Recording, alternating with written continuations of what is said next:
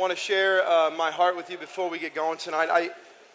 I think we've all come in here in three different categories. The middle category are the survivalists right now. I think some of you would define your life as merely surviving. You feel like you're not really living life. You feel like that life is living you. You feel like even tonight, like you're gasping for air. Your schedule, the things that are weighing down on you from a circumstance standpoint, you come in here limping, surviving. There is another category here tonight that would say that they're very much alive. That they're experiencing tremendous life, that joy is overwhelming. Some of you can literally feel your heart beating out of your chest right now as we just mentioned the Lord Jesus. And the unfortunate thing is that if you're in that category, for the other two categories, the joyful, life-giving category can be condemning to the rest of us. So there's the joyful person, right? Like, there's the person that has it seemingly all together. They seem like they're doing great. Well, I'm hanging on for a life rest, right now. I hope and pray tonight, though, that those who are experiencing life and joy can encourage the rest of us. There is a third category, and that would be those who don't feel like they're surviving and don't feel like they're alive, but tonight feel dead. Your heart is beating, but you feel lifeless. I would describe it this way: you feel numb. There's been recent hurt and pain, and if someone were to come up and pinch you, like you wouldn't even feel it. You feel dead. I want to share my heart with all three categories tonight. I'm praying tonight through what will prove to be a very strange passage. I'm praying tonight for freedom for all of us. Survival is no way to live. Those who are dead tonight can experience life, and those who are experiencing life can continue to live in it. That's our hope and promise in Christ tonight. And the way that the Scripture lends itself, and because we preach here verse by verse, and because every single week here we end with Christ, begin with Christ, middle Christ, that means that no matter where you're at tonight, our hope can be in Christ, and that each of us leave not just like coddled, but encouraged eternally in Jesus. You guys know what I'm saying? So that's why my first scene in a parking lot is so pertinent. Every single one of you have experienced this. Come in a parking lot, you're in a little bit of a hurry. Let's say it's a Walmart, okay? Or some of you guys have seen the new sitcom Superstore, similar venue, right? And you're in a hurry. You're going to Walmart, you're trying to save a few bucks. You need 2 or 3 items, and you're like, it has just started like misting a little bit in rain. You got a couple of your kids with you. And so you come down the aisle, you hadn't seen a parking spot, but you were just like, Lord, please, open the parking spot, right? And some of you have prayed harder in parking lots than many other places in your life. And then all of a sudden you see the gold mine, the white lights, right? The reverse lights, you see them and they're 3 cars ahead, right? And so you do what every good American does in that moment, you turn on your turning signal, right? Because at this point in time, there's no competition, there's no one else coming down the aisle, and you have, if you turn on that turning signal, every single right to take possession of that parking spot that is yours. You were there first, you beat the other person, it's all good, it's all yours, but at the precise moment that car finds its way on the outer skirts, here comes another passerby. Completely your right. You were there first, you turn on the turning signal first, like all America moral rules would say it's your parking spot. And in that moment, you decide, for whatever reason, just to say, you know what, you come on in. It's all yours. And maybe your wife was looking at you in the passenger seat like you're crazy, or your spouse. But in your heart, you just have this overwhelming sense of joy. Another scene, you're at La Family, and it just so happens to be the week that many of your couples couldn't make it, and so the meal was relying on college students. God love them, right? And there happens to be a lot of visitors on Sunday, okay? And so you make your way to the kitchen. And again, the college students and all their love and grace, and they do so well here providing, but you see 5 Jack in the Box tacos, and you see a random loaf of bread that looks a week old, maybe even a piece of mold there on the end. And you have every right to eat. Like you are right there in the kitchen. And in fact, like there are others behind you. You're in the right place in line. You have every right to grab one of those Jack in the Box tacos, to finish off the Diet Mountain Dew, to make your way to the dining room. But for whatever reason in that moment, you decide, you know what, I'm just not going to eat today. And maybe it was because it didn't look so good, or maybe because it was something deeper happening in you. And so you said to the person behind you, hey, you go on ahead, even though there may not be food left over for you. My final scene happened last night, actually. My daughter was in a spelling bee. Here's a picture of her, just a beautiful little girl, 9 years old now. She has my heart. I'm serious, like any dads that have daughters here, like when you're a little girl, I mean, I thought she had my heart when she was a baby, and then when she was 1 and she was 2, and I saw her up there like spelling these words last night, and I was like, this girl, I mean, she's got me wrapped around her finger. Like I just love, care this girl. So there's a gentleman that's leading the spelling bee, and you guys know, man, you're a parent, you got kids doing stuff in competition, sports, whatever. You find yourself, a little bit antsy, You're feeling a little bit of the nerves. I was a high school, college athlete. Like I know what a game feels like, and so I'm pep talking Avery, and I'm like giving her Vince Lombardi quotes, and trying to punch. She wanted nothing to do with the spelling bee in general. She's like, Daddy, I don't want to do this, and I'm, baby, you don't have to, but it'd be really good for you, and so she makes it to the 6th round, and then the gentleman who is saying the words, he says this, and I quote precisely. He says, proportion. Well, the moment he says it, okay, and I'm not Mr. Rhetoric, but the moment he says it, I'm like, oh no, he's just said proportion and not proportion. Now, many of us say that, like many of us just like speaking fast, we say proportion, but I was like, he didn't pronounce it right. And so I look at Avery, and I was like, she's going to say proportion, and sure enough, with all confidence, P-E-R-P-O-R, and some of you are like, that's right, no, it's not. Okay, you probably shouldn't be in a spelling bee. Now, so afterwards, Avery comes up to me, okay? Avery comes up to me. She's like, Daddy, should we go say something to the guy because he pronounced the word wrong? She even knew it, okay? Like she sat down. She's like, Daddy, should we go tell him that he pronounced the word wrong? So in that moment, there's like 2 sides of me, right? There's like the, hey, punk, like my daughter should still be up there, like, what's your problem, bro? Proportion, like who doesn't know how to say proportion, right? I'm proportionally frustrated right now, and then there's this other side of me that just looks at my daughter and says, babe, it's okay, like it's all good. Things like this are going to happen all the time. We had every right in that moment to maybe make a fuss and make a big deal and create drama. Instead, in freedom, we just sat down and enjoyed being there together and moving on. All 3 scenarios we've all been at, and I would say all 3 scenarios at times have made the opposite decision. And so the question is why? We come to these moments where we could give up our right, though we have every right.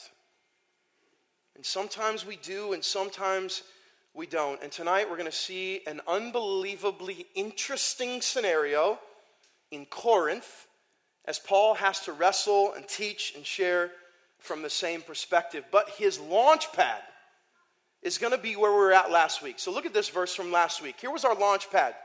This is what we studied. Chapter 8, verse 9. Paul writes, but take care that this, what's the word? Come on. That this right, and I explained to you that another word for right in the Greek would be a freedom. But take care that this freedom or liberty of yours does not somehow become a what? A stumbling block to the weak. And so last week we honed in on, are we in Christ a stumbling block or a servant in others' sanctification? We're either one or the other. You can't be three. You're either helping people towards Christ or you're inviting them into darkness. And so with that as his launch pad, I'm telling you what, an incredibly interesting passage about surrendering one's rights. Open your Bibles to 1 Corinthians chapter 9. Ooh, here we go. Chapter 9, we're going to study all the way verses 1 to 18.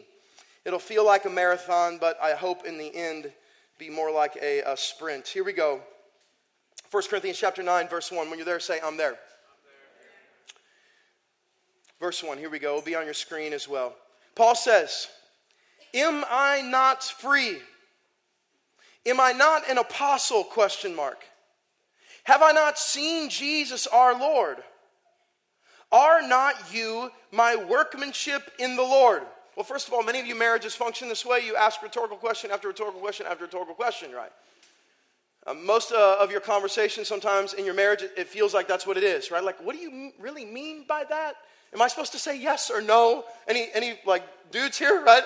Like anytime my wife asks me a rhetorical question, I'm like, I don't know the right answer, right? Is it supposed to be a yes or no? Paul in this passage is going to ask 17 of them. 17 rhetorical questions. Okay.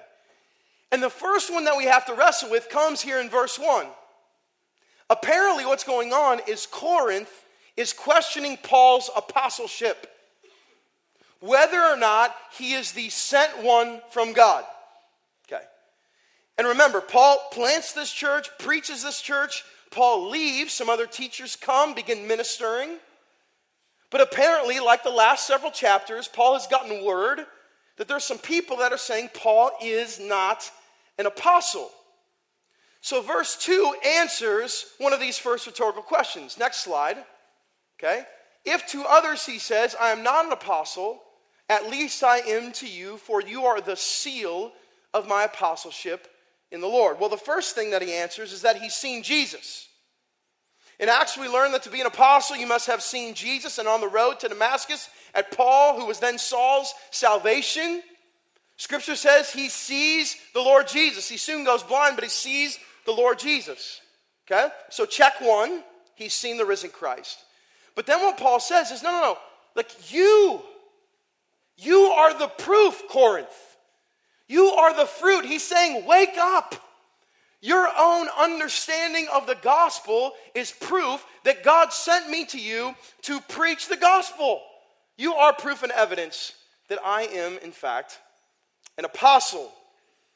So then as he continues this examination, we see this verse in verse 3.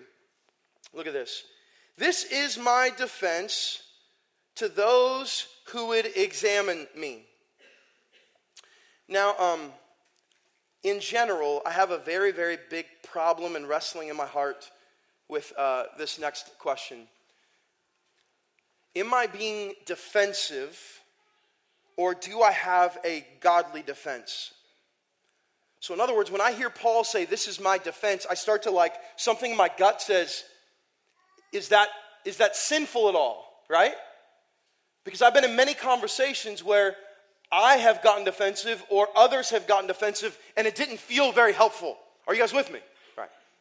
So then there must be a situation where you can be, what I would say, sinfully defensive. And there must also be a situation where you can make a godly defense. In the Greek, both of these words are law words, having to do with a courtroom, okay? So making your defense like an attorney, right? So what would a defensive spirit or what would a godly defense look like? I think it's important to define. Because people are saying you're not an apostle. And so everything he says, they're attacking the core of who he is. So then we have some questions to answer. Thankfully, the scripture makes it clear. 1 Peter chapter 3, look at this. Amazing, look at this. But in your hearts, Peter writes, honor Christ the Lord as holy, always being prepared to make a what? What's the word? Defense. Okay, thank you. So if we're always prepared to make a defense, same Greek word, then I would say that this would be a good thing. Are you guys with me? If Peter writes, if the scripture says that we're to always be ready to make a defense, then there must be a holy kind of defense. He says, always be prepared to make a defense to anyone who asks you for a reason for the hope that is in you. Here we go, yet do it with what? Gentleness and respect. Well. When I've been in defensive situations, not much of it felt very gentle. You know what I'm saying? Like, as you could like even see people like and their physical countenance change. For some of you, your face turns drastically red when you get angry. How many of those of you, that's you, right? You're getting angry right now because I'm like bringing up okay, yeah, I can tell right now, brother. Yeah, either blushing or angry. I don't know. We can work it out later. Just come and see me. I'll confess my sin to you, brother. Anyway, so we're to do it with gentleness and respect. Look at this, verse 16 adds, having a good conscience, so that when you are slandered, could we agree that this is Paul's situation? Come on. They're saying, no, your identity in Christ is not you. You're not an apostle. You're not an apostle. So that when you're slandered, those who revile your good behavior in Christ may be put to shame. Now some of you are like getting really excited, right? You're like, so if I make a defense in the name of Christ that's gentle and respectful, then at the end of the day, my hope is that they'll be put to shame. Well, I'm not so sure that would be our motive going into it, okay? Our hope is for reconciliation. Our hope is for repentance. The reality, though, is that our response will put those to shame. Verse 17, for it is better to suffer for doing good, if that should be God's will, than for doing evil. So from all that, so that we can understand the rest of 1 Corinthians chapter 9, let's make these two observations. Next slide. A defensive spirit jumps. Come on now. Like at the moment your spouse says something that like pricks, that little piece in you that like all of a sudden just enrages you, the defensive spirit is quick to roll. I could speak that for myself. I'm sure you can relate to that, man. You get defensive and all of a sudden the yoga like hissing cat comes out, like you're angry, you're frustrated, you lash out. What we saw in the text in 1 Peter, the godly defense is gentle. It's gentle.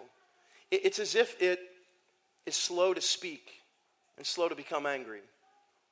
It's as if it hesitates to give room for the Spirit to work even in the slander. Come on.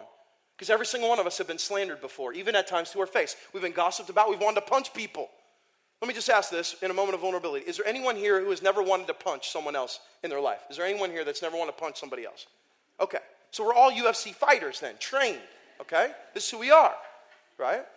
So if this is the case then as God's Spirit works in us, making a godly defense would be gentle. We could also say this secondarily, okay? Next slide. A defensive spirit reacts. Quick to react. Not proactive. A defensive spirit is taking in what someone else has said or done and merely and simply reacting to it. I would say it this way, that a godly defense responds. To me, when I think of the language, and maybe it's splitting hairs, some of the rhetoric, but a response is thought out, is thorough. A response has some intentionality there within. Okay. So, in other words, what I believe Paul's getting ready to do is not have a defensive spirit to the church in Corinth, though all of his rhetorical questions and sometimes harshness seems like it. I think he is making a godly defense. Are we all good? Okay, makes sense? So let's keep going here. Here we go. His godly defense. Literally the rest of this from verse 4 to all the way from verse 12. Do we not have the right to eat and drink, he says.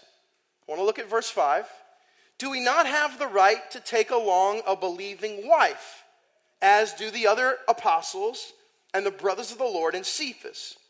Finally, in verse 6, and we'll explain, or is it only Barnabas and I who have no right to refrain from working for a living? Okay. Apparently, they are not only questioning his apostleship, but because Paul has never asked for money from the church in Corinth, that is a contributing factor to why they question his apostleship. So in other words, there must be other teachers, preachers, ministers that the church in Corinth is supporting. And apparently Paul hasn't asked for a dime, and Corinth hasn't given him a dime. And so because of that, they're putting Paul and other teachers on different playing fields. Are we together? Okay. So the first thing he says in verse 4, do we not have the right to eat and drink? So just as an image here, my guess is some of the rest of you, your first job was in a food establishment of some kind. Any of you guys? Okay. And certainly some of you guys still work in the food industry, love the food industry, praise the Lord for the food industry, right? Come on now, right? My first job, many of you guys know, was at Ponderosa Steakhouse, okay? It's more affectionately known as Ponderosa, but those in my hometown called it Ponderosa. There was a lot of good stuff there. I've talked about it here before. The nacho cheese and the nachos there, were straight from the Lord Jesus. So if you ever, I think they've pretty much all closed down there, but if you do have a chance to dribble some of that cheese on your face, I would highly recommend it, okay? But the situation here for Paul is like this. If one of my fellow waiters and myself go into our boss at Ponderosa, and the boss says, all right, here's what's going to happen. You guys are both going to work. In fact, Mark, you're going to work more. Mark, you're going to work twice as much. And here's what we're going to do. We're going to pay Peter, okay? We're going to give him resources. We're going to hook him up. In fact, he can even take his tips home. But Mark, here's what's going to happen. You're going to work for free. So you're going to show up, you're going to put on that little green apron, you're going to sing the happy birthday song with a smile, right?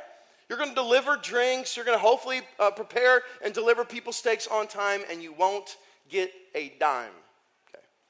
That is essentially what's going on in Corinth. People are doing the same amount or more work. Some are getting paid, and some are not. And so what Paul says is, hey, can't we eat and drink?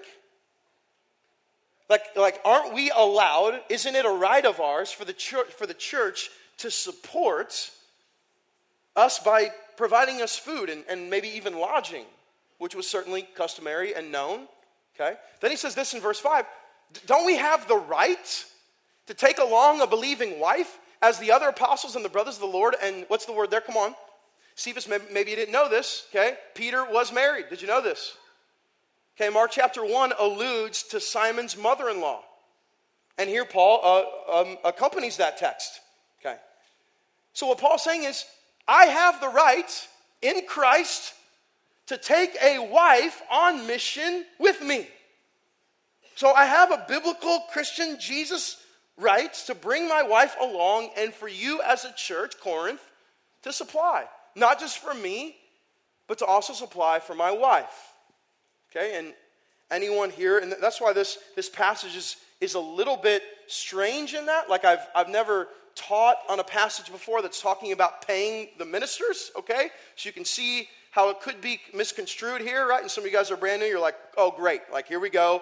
You know, here the passage and the pastor is going to talk about getting paid. No, I know, like I don't want to come at it from that angle, but I want you to see what the text is saying. Paul's saying is I have that right in Christ. And finally, he says this, or is it only Barnabas and I who have no right to refrain from working for a living? Do you guys know what Paul did on the side? How did he earn a living often? From what? Tent making, okay? He was like the first Boy Scout ever, right? I've never been a Boy Scout, will never be a Boy Scout, cannot pitch a tent. Some of you guys that have ever been to Ecuador with me, you know, I just kind of defer, I pray, right? I stand back as others are building the tents, and I like, God, please make it happen, right? Mike Malone and I got to sleep in a tent together in Ecuador last year, and the guys, complete commercial break, but it'll be fun. So, you know, Mike and I are a little bit older, a little bit seasoned. Mike a little more than me. And just the two of us. And the young dudes thought it would be funny. What did they put in our tent one? It was like dark one night. They put like a miniature dragon. It was like a 6-inch locust, okay? And it's completely dark, right? And so this, like Mike and I are like, you know, we're starting to snooze, and we're kind of cuddled up, cozy, you know. And all of a sudden, this like locust of death is in our tent. Anyway. If I would have put the tent together, we would have fallen out. Thankfully, someone else had. Okay. But Paul made a living from making and building tents. So what Paul's saying is, look. I have a right to not have to do that. I don't have to make tents. I could be supported by the church, he says very, very clearly. So let's keep going as he continues to make his very, very clear defense. Now some metaphors, verse 7. Who serves as a soldier at his own expense, right? In other words, like, who goes to war and has to pay themselves? Right? I mean, like, you don't, the World War II vet didn't have to go fight the war and then at night, like, work at a French pub. It doesn't work that way. A second part of the metaphor here, a farmer who plants a vineyard without eating any of its fruit. Right? You plant a vineyard and you get to eat some of the, what does a vineyard, you get to eat some of the watermelons, okay? Right? Like, you plant a watermelon, you eat a watermelon. Right? I don't know, I'm sorry. Oh, and finally, look at this. Or who, a shepherd metaphor, or who tends a flock without getting some of the milk. You guys see his point. Like, he keeps reiterating it, right? A soldier doesn't have to work extra. Okay? Someone who is a farmer doesn't have to work extra. They eat off the land. Someone who's a shepherd, okay, is able to take from the flock. Verse 8, I love this. Look at this. Crazy awesome. Do I say these things on human authority? Which would have been a huge point for the readers. Because they begin to think that this is Paul's opinion. Part of what we've talked about as a staff is, why does he wait until chapter 9 to address this? Why does he wait till chapter 9 to add 17 rhetorical questions, which he's clearly passionate about? Well, I think it not only proves that he doesn't have a defensive spirit in it, but I think it also proves that he is building a theology and doctrine in the beginning of his letter so that he can continue to show that he comes in the authority not of man but of God. And so now as he quotes Deuteronomy, okay, even though the context is different, I'll explain here in a second, his point is, I come as a sent one from God, as an apostle of God, and I'm communicating the truths of God. And I just want to say right now, there is such freedom in communicating the truth of the Scripture in right context and in right doctrine, for right theology, for God's glory. There is such freedom in it. That's why maybe some of you guys who come here, you're like, why every week do we talk about Jesus? Because there's freedom in it. I don't have to like walk off the stage and say, man, I hope that they understood that self-help stuff.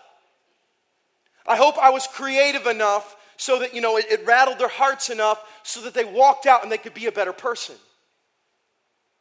No, every single week we preach God's word because God's word is authoritative and Christ rules and he reigns. As we are saying twice tonight, he is risen. And so when we preach and communicate a risen Christ from the authority of God, then all of us can walk away from here and say, to God be the glory. Okay. So he says, again, okay, look at this, verse 9. For it is written in the law of Moses, okay, and he knows, man, some law of Moses is going to bring the heat. Look at this, Deuteronomy. You shall not muzzle an ox when it treads out the grain. Is it for oxen that God is concerned? Okay, just for a moment, I want to be an ox, as it were. So the way that an ox would thresh the grain and work out the grain is he would literally like spin around and stomp on the grain, and then eventually all of what was left would be thrown up in the air, and the chaff would be blown by the wind, and what was left was the good stuff. So what he's saying, though the context in Deuteronomy is a little bit different, the point Paul's making is, wouldn't an ox have the right to eat? So you wouldn't muzzle an ox. You wouldn't, like, as the ox is working hard, put a muzzle on his face and say, shame, shame, shame, right? Like, you can't eat what you're working hard on. No, you would say, like, go ahead. You're working hard. Why don't you have a piece, right? That's his point. Let's keep going. He continues to reiterate this point, okay? Does not, verse 10, does he not certainly speak for our sake? It was written for our sake because the plowman should plow in hope and the thresher thresh in hope of sharing in the crop. In other words, at Ponderosa Steakhouse, I should be working in hope that I would at least have the right to be paid. So what Paul's saying is I'm working, and there's a certain level of hope that comes with that. Now hang on here. Verse 11, if we have sown spiritual things among you, is it too much if we reap material things from you? If others share this rightful claim on you, do not we even more? So in other words, Paul's saying, for instance, you're hooking up Peter. And he's not saying this pridefully. He's saying this in a clarifying way. Look, I just want to be clear. I'm not getting paid a dime, and I planted this church. So he's like, you guys in Corinth have a misunderstanding of your freedom in Christ. Now, some of you could be questioning Paul's heart right now. Oh, I've seen this, right? Some of you are like, I've seen this exact play from some televangelists, right? I've seen some of this on Christian TV. You know, in fact, I've seen people use this passage, right? And they actually put a muzzle on and, walked around, right? And see, we're not eating, right? Like they actually played it out. Okay. But what happens in verse 12 shows us the depth and the core of Paul's heart. And I'm just telling you right now, I don't think we're ready for it. Look at this, verse 12. If others share this rightful claim on you, do we not even more? Look what he says. Nevertheless, we have not made use of this what? Of this right, but we endure anything rather than put an obstacle in the way of the gospel of Christ. Do you guys see what he's done? He has built the case that he has the right to be paid from the church. And then he says, but we haven't used our right. We are at the parking spot, could have turned on the turn signal, but we didn't pull in. We haven't used our right. First of all, there's a lot of questions about why Paul is sharing this, or even more, why hasn't he used his right? And we're going to see those get fleshed out here in a second. We're not sure of all of the precise details, except to say that Corinth hasn't paid him a dime, and he hasn't asked Corinth to this point for a dime. Now, my question in all this is, where are we in this and in these situations? So I want to walk with you through some scenarios, opportunities, chances, moments where we could embrace this kind of heart and mentality. Some of these will be easier for you to wrestle with, others a little bit more difficult. In Christ, I have a right or freedom to, number one, we could say this, eat and drink, right? Is there anything in the New Testament that restricts, outside of gluttony, okay, sinful behavior, the lack thereof, the lack of eating, is there anything that restricts our eating and drinking? Is there any kind of dietary restrictions, right? Again, on the drink side, we could certainly go the alcohol route and say that scripturally we're not to get drunk. But Scripture does not say that we cannot drink. Okay? Scripture does not say you must eat a Papa John's pizza, okay, like once a week, or you must have, this kind of meat or that kind of meat. Some of us would appreciate those laws, right? Like, Lord, if it was only so, okay? But could there be times where, because of the gospel and not wanting to be an obstacle in it, first of all, let me step back before I even make that statement again. God does what he wants to do. Are we all together? He's sovereign. Sovereign. He does what he wants to do. At the same time, do you in any way want to step in the way of someone's pursuit of Christ? Again, we're either helping people to Christ or we're inviting them into darkness. That's what Paul's talking about. So, could there be times where I would give up my right of eating in a specific setting with a specific group of people because I know that maybe they struggle with gluttony, or they struggle with this aspect of food, or they struggle with alcoholism, or they struggle with other pieces of drinking? And I would say, look, it's my freedom in Christ to eat and drink, but I don't want to be an obstacle in the gospel, so what I'm going to do, I don't want to be a stumbling block, so what I'm going to do is I'm going to surrender my right to do so. I'm going to give up the parking spot. I'm just going to say, I'm not going to go there. Next slide. In Christ, I have a right or freedom to have possessions. Hello. Okay? I have seen many legalistic categories say, thou shalt not have a TV. Okay. Thou shalt not watch The Bachelor. Okay? And I would actually add that if I were God to the 11th commandment, but right? Some of you guys have seen this, right? Like legalistic teaching. Oh, you guys have a TV? Yep, you must not be a Christian, right? And then you like defend it. You're like, no, we only watch PBS, I promise. You know, like, I promise, right? Like we have a scriptural right to have possessions. Freedom. Now, can you indulge and lustfully go after possessions? Yes. But could there be times where we would say, you know what? My pursuit of possessions in this way could be an obstacle for some in the gospel, could portray something to the body of Christ, a message that I don't want to give or portray. And so instead of indulging in this particular possession or in this kind of possession, you know what? I'm going to give up that right for the glory of Christ, pursuit of Christ, and to not be a stumbling block in others. You see how this is playing out? Okay, Paul's doing the exact same thing. He's literally given up his right to be paid from the church in Corinth for a reason that we're going to see here in the end. Let's get a little more specific. Next slide. In Christ, I have a right to marry. We just studied this earlier in 1 Corinthians. Some of you are like, it doesn't feel like I have a right. In fact, I feel like I have a wrong. Okay, that's what some of you guys are feeling like. We in Christ have a right to be married. Paul has taught on singleness.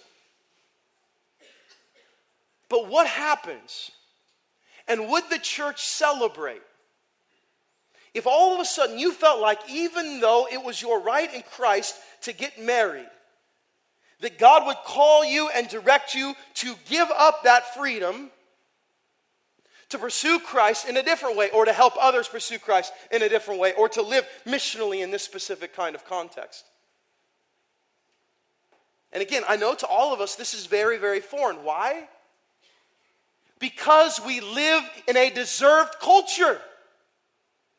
I'm going to park in the parking spot because I deserve it. I was there first. I'm going to eat the food because I was in line. I'm going to go ahead and buy all I can possibly buy because God has hooked me up. We live in a I've done and so therefore I deserve culture, mindset, way of thinking.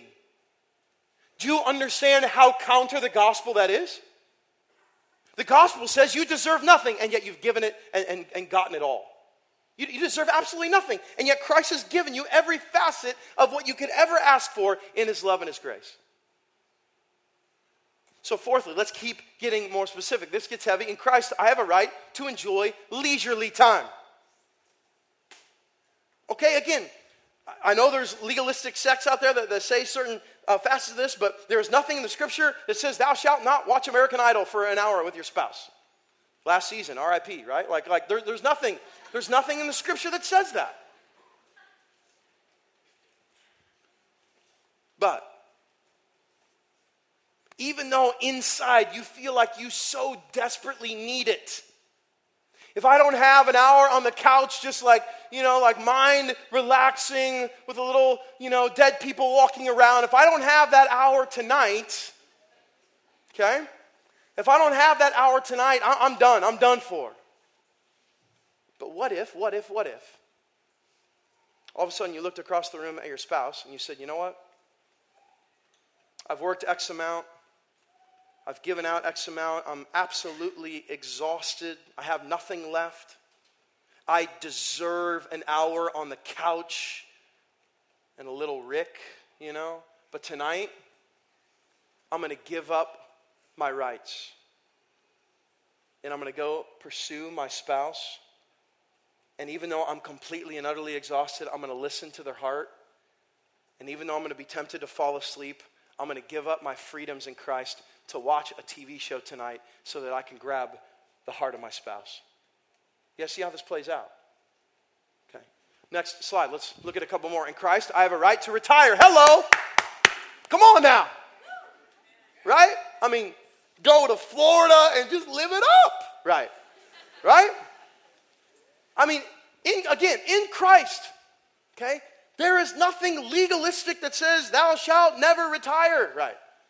You shall, work in your job until the day that you die. You shall do it. No. Okay. I personally have this image that I might just die in the pulpit one day, right? Like 85 years old, just going out, right? Preaching, just dead, right? Like some of you guys have heard this story, but some folks asked my son Dawson, who's 6, what he was going to be when he grew up. And maybe I've told you guys this, but he said, I think I'm going to be a pastor. And they were like, well, are you going to pastor Matthias? And Dawson said, yeah, because all the pastors will be dead. So I'm, all right. It's advantageous. So be it, son. Right? Rock it. But what if? What if all of a sudden you said, you know what? Even though I have freedom in Christ to retire, and maybe retirement does mean leaving my profession, but instead I'm going to go out and spend the rest of my days discipling. Listen, I long for and have this image so deeply in my mind, and I'm thankful that we're seeing it in this body. I'm longing for more and more and more seasoned folks in our community that we can continue to celebrate and watch and cheer on as they disciple the younger in the faith here. I know some of you grew up in contexts where discipleship is yet to even be understood or embraced. Listen, imagine the 80-year-olds. Okay, and for me, when I was growing up, a whole crew of 80-year-olds, right? Blue hair, like glasses out to here, unbelievable people. And yet the youth, the students, saw them as a harm. Shame on me. Imagine if like little Barbara, 80-year-old Barbara, who had lived through tremendous seasons in her life, was taking an 18, 19, 20-year-old girl along with her. What if she gave up her rights to ride into the sunset in glory, in rest, and watching the Golden Girls, and instead she said, no, you know what I'm going to do? I'm going to literally spend the rest of my life discipling young women until God calls me home. That's what I'm going to do. And old people get up early. They got a whole lot of time to work with. I still remember walking downstairs at both my grandparents' house at like 4 a.m. to go to the bathroom one time, and they're both reading the paper. I'm like, seriously? Is this what I have to look forward to? And now here I am, 4 a.m. All right, here we go. In Christ. In Christ, I have a right or freedom to, speaking of, rest. I have a right to it, man. There's nothing scripturally, again, that says, you know what, you probably should never take a nap. Jared, if you take a nap, that's going to be sinful, bro. So no naps for you. Daniel, no naps for you too, right? All of you here in the first row, no naps. The rest of you, maybe, right? But there's nothing in the scripture that says that. We have a right of freedom to rest. But, what if you said, you know what, I'm going to give up that right. I'm going to give up that right to pursue Christ, not be an obstacle in the gospel. My contention to you tonight is that embracing the heart of Paul in this matter makes this survival mode mentality life and all of a sudden breathes into it. And that some of you who've walked in here feeling like you're in survival mode or dead, it's because you've been gripped by a deserved kind of mentality. And can I tell you what it does? It does the opposite of what it promises. The deserved mentality says, hey, you deserve. Be king for a day. And then you treat yourself like a king for a day, and then what happens? You still leave empty. Why? Because you didn't die. You watched your flesh again rise up instead of claiming victory that your flesh has already been crucified on the cross of Christ. The old is gone, and Corinthians says the new has come. Do you guys see? My contention to you tonight is that many of you feel like you're in survival mode because you're living under a deserved mantra. So in all of these categories and 100 more, it's no, I don't need to give up any right or freedom. They are mine in Christ, and they shall never be sacrificed for any reason. And Paul's saying, no. I have rights, and I'm going to give them up. So verse 13 and 14 reiterate this. Look at this beautiful, beautiful language. Okay? Do you not know that those who are employed in the temple, as if it needs one more nail in the coffin, do you not know that those who are employed in the temple service get their food from the temple, and that those who serve at the altar share in the sacrificial offerings? Now what does he bring up? The temple. He brought in the scripture, now he's going to drop it with the temple. You see, remember where he started in his defense? Okay? Farmer, shepherd, and like metaphors. Okay? Then he got to the Old Testament Deuteronomy, and all of a sudden he's bringing in the temple, and look where he ends, verse 14. I see the word Lord capitalized here. Check this out. In the same way, the what? Come on. The Lord commanded that those who proclaim the gospel should get their living by the gospel. This comes from a couple different texts in the New Testament, taking some inferences from it. So, his point is clear, and now he is going to finish his line of thinking. Verse 15. But I have made no use of any of these rights, nor am I writing these things to secure any such, what's the word? Provision. You see what he's saying? I'm not doing a bait and switch. He's not building a case so then he could say, well, and since I asked, actually, me and Barnabas, we've been on the road for a while. We're a little bit, we could really use a new ride, So if you guys could buy us one of those Egyptian chariots and stuff and supply us with some nice horses, that'd be sweet, right? Throw some nice rims on there. Like, no, he's not going to bait and switch it. He says, I have something else for you. Please hear this. He's teaching and shepherding their heart. You understand? Now, the way that they will hear it, and our challenge tonight, is to believe that he's trying to fix behavior. And I know it's very, very easy to come in here week in and week out and just believe somehow that we're trying to fix behavior here. No, please do not misunderstand. We do not fix behavior and then come to Christ. We really believe what we just sang. Come to the open arms of Jesus. Rest in his grace and watch what the Spirit does in your life. The issue is the heart, not fixing behavior. Behavior comes after a changed heart. Are we together, church? So that's what he's doing. He's saying it's a heart issue. I'm not trying to change your behavior. Okay? For, he says, middle of verse 15, and this completely changed my life. Look at this. I would rather, what's the word? Come on. I would rather die than have anyone deprive me of my ground for boasting. Now, I'm not a mathematician, which is probably the wrong use of that word there. But I will say this. Anytime in normal conversation that I ever hear anyone say, I'd rather die, then whatever they're saying is pretty significant. Can we agree? Okay. So what Paul is saying is, not boasting in a prideful way, but boasting in a what God's done in my life kind of way. He's saying, I would rather die than change the situation. Why? Because I get to show up in Corinth, pray for Corinth, love on Corinth. And for Paul, he was called to not take a dollar up to this point. And so for him, he was saying, I get to boast in the Lord and say that God has provided opportunities for me to tent make and make money so that I don't ever have to ask for money from you, Corinth. That won't be the case in every situation, every church, and every ministry. It even wasn't in Corinth. But Paul's saying, don't take that from me. I would rather die, he says, okay? Now let's finish up. Look at this.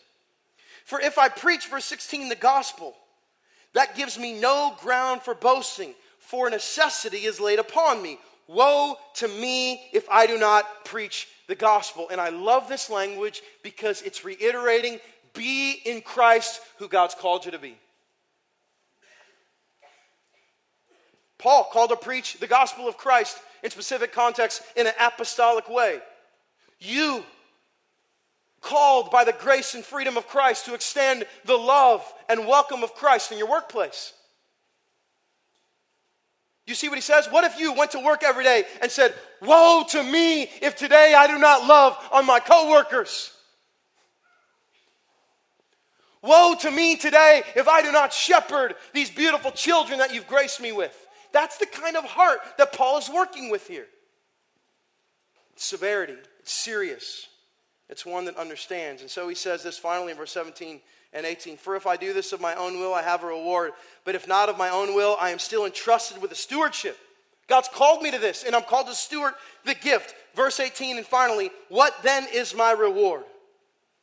That in my preaching I may present the gospel free of charge, so as not to make the full use of my right in the gospel. I have a right to be paid, but I'm going to give up that right because God's called me to preach in Corinth free of charge. And so some of you are like, yeah, don't see the application. I'm not a pastor and I don't try to get money from ministry, and so I'm going to go ahead and leave now. Yeah, actually, I think the application is incredible. Let's say this. When should I give up my rights or freedoms in Christ? That, I believe, is the natural question at this juncture. All right, Mark, I hear you. Paul is making a very clear point. He's reiterated it with a bunch of metaphors, 17 rhetorical questions, some scripture. But when should I do that? How does that work? How do I know? This is the natural question. The problem is, those of you that have been around here for a minute or two, you know my deep passion against the word what? Against the word should. So the temptation is to hear this teaching. You see all the application tonight, and you're like, okay, so when should, and you're like kicking your feet and digging your heels in. I don't really want to give up my rights. And so you walk into the dining room at Live Family, and you're like, jeez, and you're like, all right, fine, and you like walk out, puffing your chest out, right, like breathing hard. You're in the parking lot, right, and you have that opportunity. Well, God's told me to give up my rights, so fine, God, here, have the parking spot, you commie, and you're like cussing out the person you're trying to serve. So even though this is the natural question, let me tell you what asking this question breeds. Next slide. It breeds this. It breeds a question that is driven by being deserved. Well, God's done this, so I guess I should do this. All right, God, show me all the ways then. Right now, I'm to surrender my rights. No, tonight, I think the better question, the healthy question is this: how can I give up my rights and freedoms in Christ? God, you tell me to deny myself and to take up my cross and to follow you. We learned last week that we're not to be a stumbling block for our brothers and sisters. God, please show me how I can, in your strength, give up my rights to be a consistent advocate for the gospel. Well, thankfully for us, there is one who has gone well in advance embracing this mentality. Check this out from the Gospel of John. Jesus, no one takes it from me. What does he say? But what? Come on. I lay it down of my own accord. I have authority to lay it down, and I have authority to take it up again. This charge I have received from who? From my Father. Jesus had the full right of wearing forever an unfading crown of glory. He gave up his rights and put on a crown of thorns. Jesus had, as the Son of God, every single right to never bear the wrath of God. And yet, he gives up that right. He comes down to earth. He takes on all of our shame, all of our regret, all of our sin, takes on the propitiation or the wrath of God on our behalf. He gives up his right so that every single one of us in here could not have an obstacle to the gospel, but that in here could experience the freedom of Christ. He had every right for the Father never to turn his back. He had every single right to stay right by the Father. And he's praying in the garden if there's any other way. And then many of you know what he says, but to your will be done. Jesus gives up his rights for the cause and renown of his Father. Not because he should, but because it's his freedom and joy. And you and I tonight, in Christ, can examine and process and ask God right now in all of these ways that we feel so deserved, what would you call us day by day to relinquish in our rights so that your grace and love may be shown to others? That is the power of the gospel at work in us. And so because of those rights that he gave up, tonight, brothers and sisters, members of the family of God can come to the table.